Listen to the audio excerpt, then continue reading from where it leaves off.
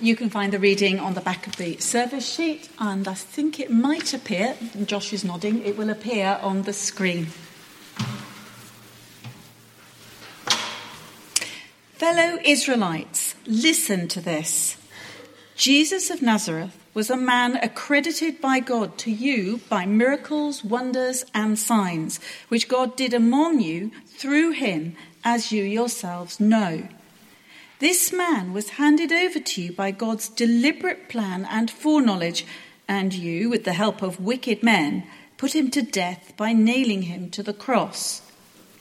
But God raised him from the dead, freeing him from the agony of death, because it was impossible for death to keep its hold on him. David said about him, I saw the Lord always before me, because he is at my right hand, I will not be shaken. Therefore my heart is glad, and my tongue rejoices. My body also will rest in hope, because you will not abandon me to the realm of the dead. You will not let your Holy One see decay. You have made known to me the paths of life. You will fill me with joy in your presence. Fellow Israelites, I can tell you confidently that the patriarch David died and was buried, and his tomb is here to this day. But he was a prophet and knew that God had promised him on oath that he would place one of his descendants on his throne. Seeing what was to come, he spoke of the resurrection of the Messiah, that he was not abandoned to the realm of the dead, nor did his body see decay. God has raised this Jesus to life, and we are all witnesses to it. Exalted to the right hand of God, he has received from the Father the promised Holy Spirit, and has poured out what you now see and hear. For David did not ascend to heaven, and yet he said, The Lord said to my Lord, Sit at my right hand until I make your enemies a footstool for your feet. Therefore, let all Israel be assured of this. God has made this Jesus, whom you crucified, both Lord and Messiah.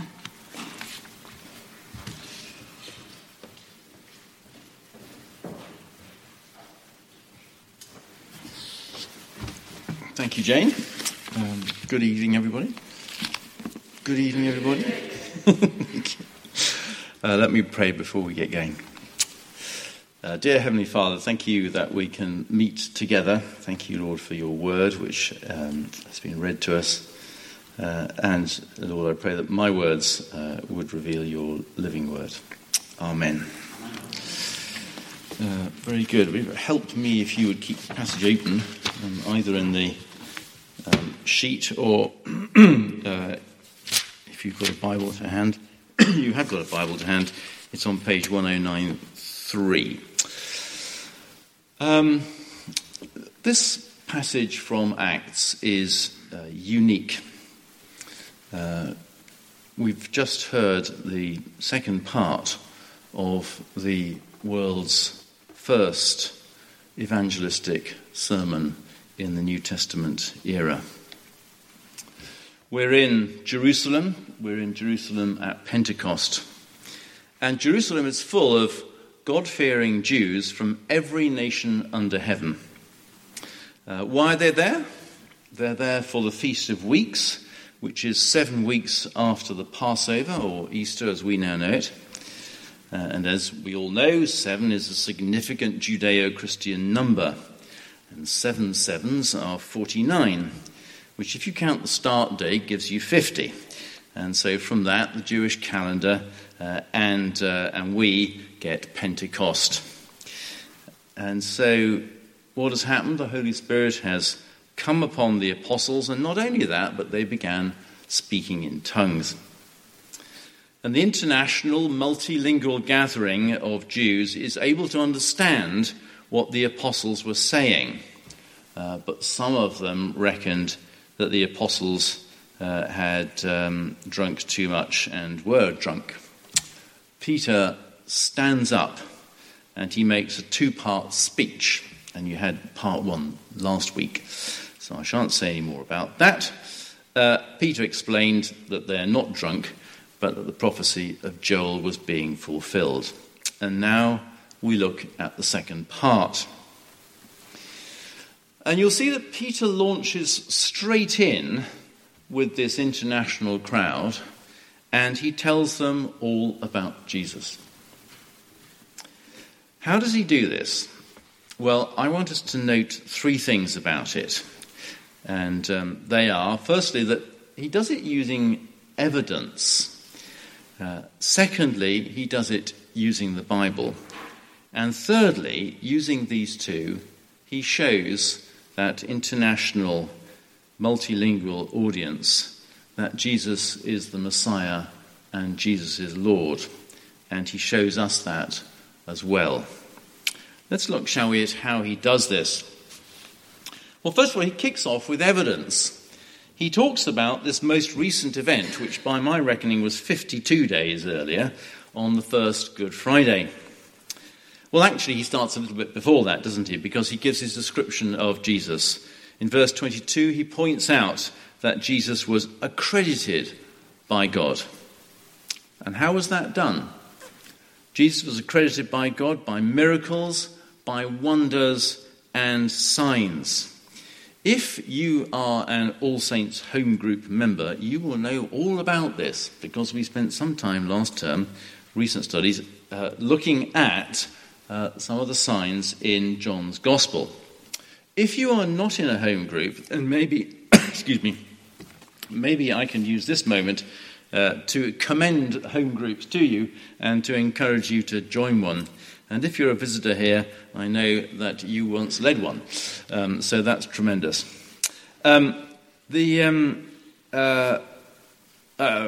Just let me say this, I'll carry on with the plug. Also, home groups are really, really good places to grow as a Christian, as well as to benefit from closer Christian fellowship and closer Christian support.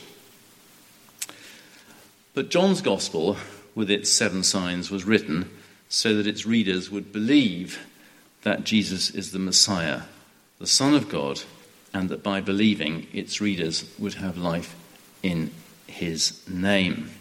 And if that's what John took as the core, it's unsurprising that Peter here takes the signs, the miracles, and the wonders as the accreditation by God of Jesus. Well, Peter then goes to the first Good Friday for his next piece of evidence when, as he says, this man was handed over to you, to the Jews, by God's deliberate plan and foreknowledge. And then he explains how they, with the help of the Romans, put him to death. It's recent history for these people. Obviously, for those who come internationally, they won't have been there, but it's recent history. For example, today it's July the 10th, and Peter is telling them what happened in that very same city just 52 days earlier. This is like me telling you what happened on Friday, May the 20th, okay? On Friday, May the 20th, Sue Gray was about to publish her report into the Downing Street lockdown parties.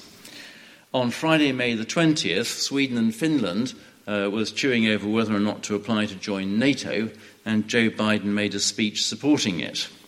A day or two earlier, on Friday, May the 20th, Vangelis, who wrote The Chariots of Fire music, had just died. You can remember all these things. When I tell you about them, you say, oh, yeah, I remember that. And so what Peter is doing here is telling them about something which the people around them all know.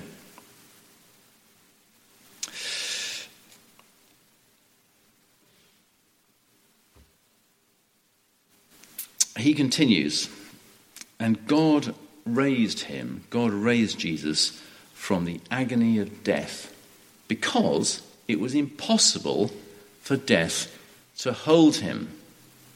Now, I want to make 2 observations about this. First of all, facts and truth are important, and these are verifiable facts and truth about Jesus. I know it was a long time ago, but there is plenty of evidence for the death and resurrection of Jesus. Apart from the account in the Bible, His crucifixion was recorded by the Jewish historian Josephus in about AD 93. And so far as the resurrection is concerned, as I have mentioned more than once before, there's an excellent short analysis called The Evidence for the Resurrection, written by another lawyer in the middle of the 20th century called Norman Anderson, and it's still a good book. And of course, it would have been so easy to disprove the resurrection. All you had to do was to find the body. My second observation about this is that phrase in verse 24, God raised him from the agony of death because it was impossible for death to keep its hold on him. God raised him from the agony of death because it was impossible for death to keep its hold on him. You remember that bit in the Narnia books where Aslan the lion is killed and it looks as though all is lost. But then the children go back to the body and the lion comes alive again. I will confess that I always used to find that just a bit corny. It's too much happy ever after is what it looks like. But actually it is the perfect illustration of the death and resurrection of Jesus. God offers himself as the sacrifice to pay the price for our sins. But God is eternal, isn't he? We say poetically he's the Alpha and the Omega. And the Greek speakers here know that's the beginning and the end of the Greek alphabet. And if God is eternal, well, of course, death cannot hold him. Jesus' resurrection is consistent with his eternal deity, and it tells us that he is God. And just to go back to Narnia for a moment, yes, it is a happy ending. God pays the price. God takes the punishment, which he exacts on our behalf. And all we need to do is to believe in the Lord Jesus Christ. It's a really happy ending. And I want to make a third observation, if I may, about language. The word which Peter uses for agony here, where it says God raised him from the agony of death, the word which is used for agony is the word for birth pains. So what, I hear you ask? Well, it helps us to realise, doesn't it, that in Jesus' death on the cross, there's a new beginning. In his resurrection, there's a new beginning. It's a new beginning for humankind, where the possibility of forgiveness and rebirth is offered to everybody. You and me and everyone who ever lives. So Peter's using evidence here, and he uses it again in a striking way to explain the next piece of scripture, which is a quotation from Psalm 16, Psalm of David. And in that psalm, we read David saying, "My body will rest in hope, because you will not abandon me to the realm of the dead. You will not let your Holy One see decay." How does this work? It's quite tricky, isn't it? Because we know that David died, and we know that after death, the human body decomposes. It rots. Which it most certainly is decay. So what's David writing about here? Peter could point to David's tomb. We've got the Wailing Wall over there. It would have been maybe a bit further away than where he was standing, but in Jerusalem, he can point to David's equivalent of these splendid plaques that we have here. And he uses what is available to him to explain the passage. He says David was a prophet, and that David was talking not about himself, but about the Messiah. He's talking about the resurrection of the Messiah. And how does Peter get his listeners to that conclusion? He does it using evidence which is around him to explain things. And it's actually quite simple to use the evidence of the world around us and to use it as we talk about the gospel. And I hope to use it effectively. Let me give you an example. It's summer now. If you go out after dusk on a clear night, perhaps a warm evening, this evening might be good, you can look up and you can see the moon, you can see planets, and you can see the stars. And this is something which I really, really enjoy doing. And I sometimes do it with friends. I can see the moon, which is 240,000 miles away. Tonight, you can see Jupiter, which will rise at 4 minutes past midnight. You could stay up a bit late to go and see that. Jupiter is 500 million miles away. And we can see the stars. We can see those individual stars and constellations. There's the Plough, there's the Little Bear, there's Cassiopeia, there's Cygnus, there's the Pole Star, there's Sirius. I could go on. They're all in this arm of the Milky Way galaxy, the same arm as our sun. And then you can look up again and you can see sweeping across the sky that misty, cloudy bit, which our parents and others always say, that's the Milky Way. Well, it is, but it's only part of it. That's the next arm of our galaxy. It's a misty thing which you really can't distinctly see. And in that misty thing, on current estimates, in that arm alone, there are 25 billion stars, at least. You'll notice that you can't see the individual stars with the naked eye.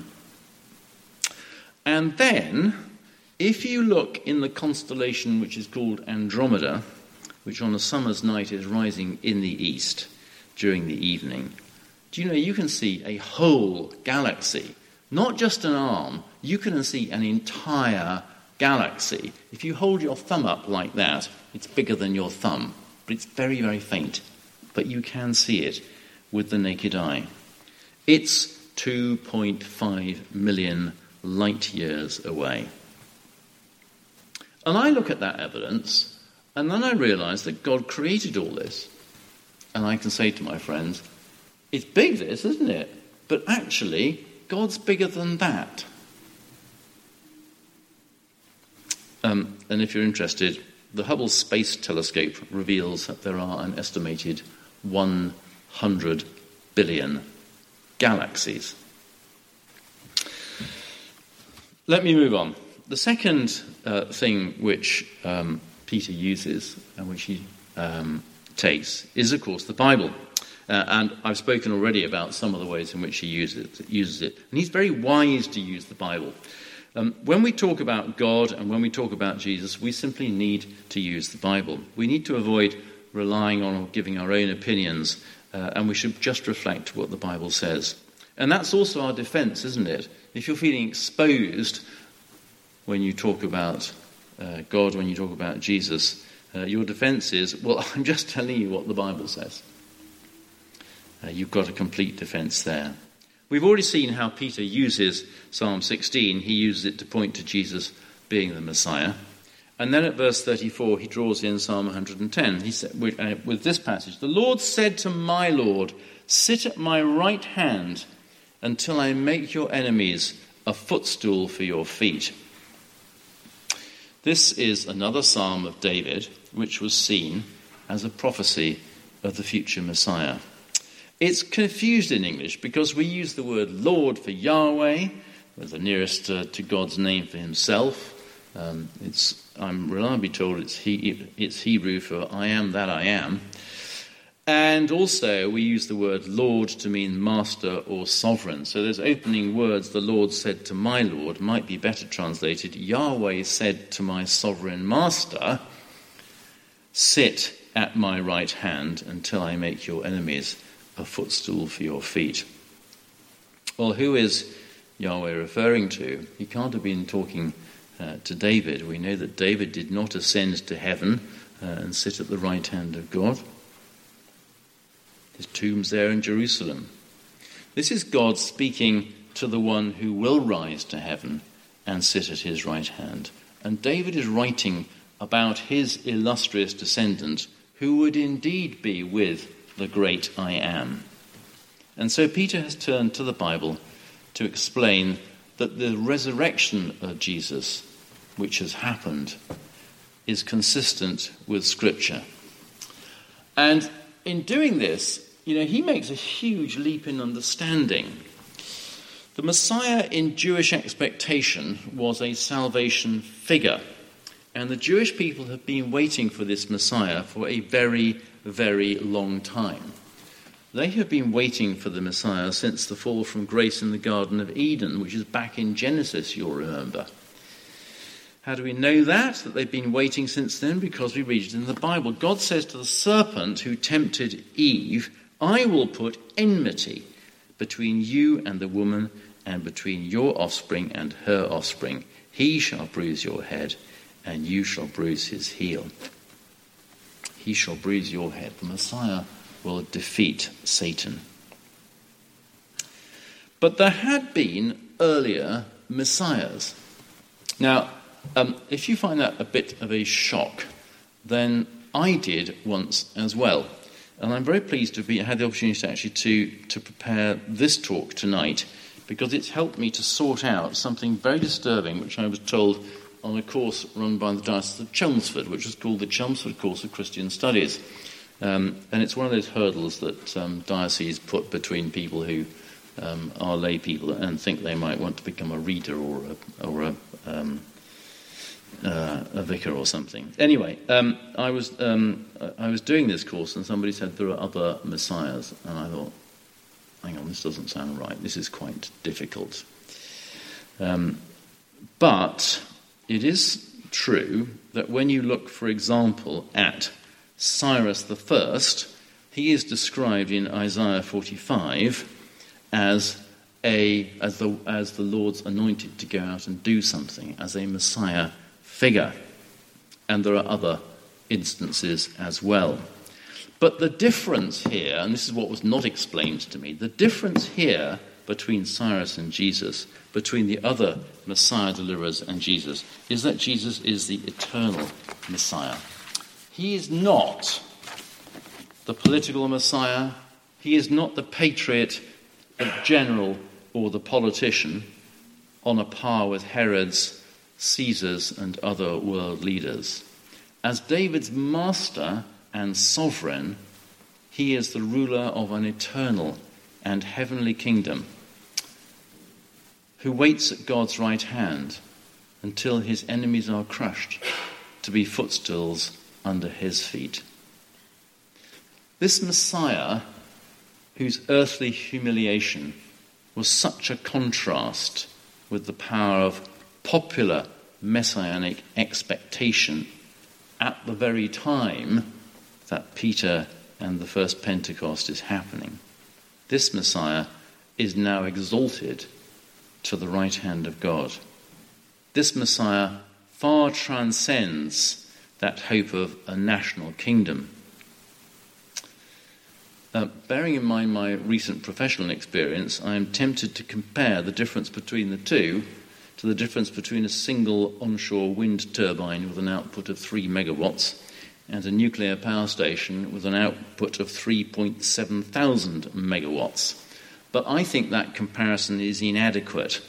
The contrast exceeds orders of magnitude. It exceeds quantum leaps. Perhaps we can think of the difference between a human being and the magnitude of the universe I began to describe earlier. Moon, planets, stars, next star of the Milky Way, Andromeda, 100 billion galaxies, and then add some. And that's the difference between Cyrus and the Lord Jesus Christ. And that's what Peter is showing to his multinational, multilingual Jewish audience. The other messiahs, like us, were truly physically insignificant, but God numbers even the hairs on our heads.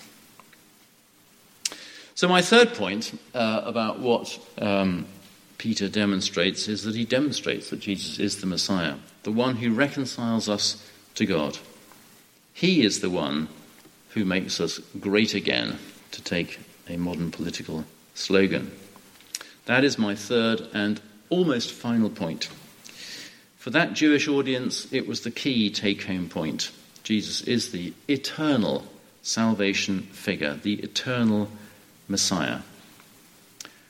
I've got one extra final point. I know sermons should only have 3. This is the 4th one, but it's very quick. Peter was a fisherman. He was not a philosopher. He was not a trained theologian. He was not what the French love to call a member of the liberal professions, like lawyers. He was a fisherman. Yet he was an evangelist.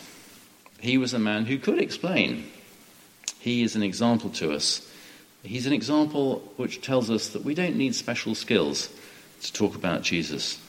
We don't need special skills to explain the gospel. Oh, sure. Like him, we need courage, but we do have the gifts. Let me pray. Heavenly Father, we thank you for the forthright, clear nature of what Peter was able to say that first Pentecost. Thank you, Lord, for his focus. Thank you for the gifts which he had. And we thank you for his courage too. We thank you, Lord, that Jesus is the Messiah, who brings us back to you, who rescues us, who is eternal, the one who reconciles us to you. Thank you, Lord, that Jesus saves, and he saves forever. Amen.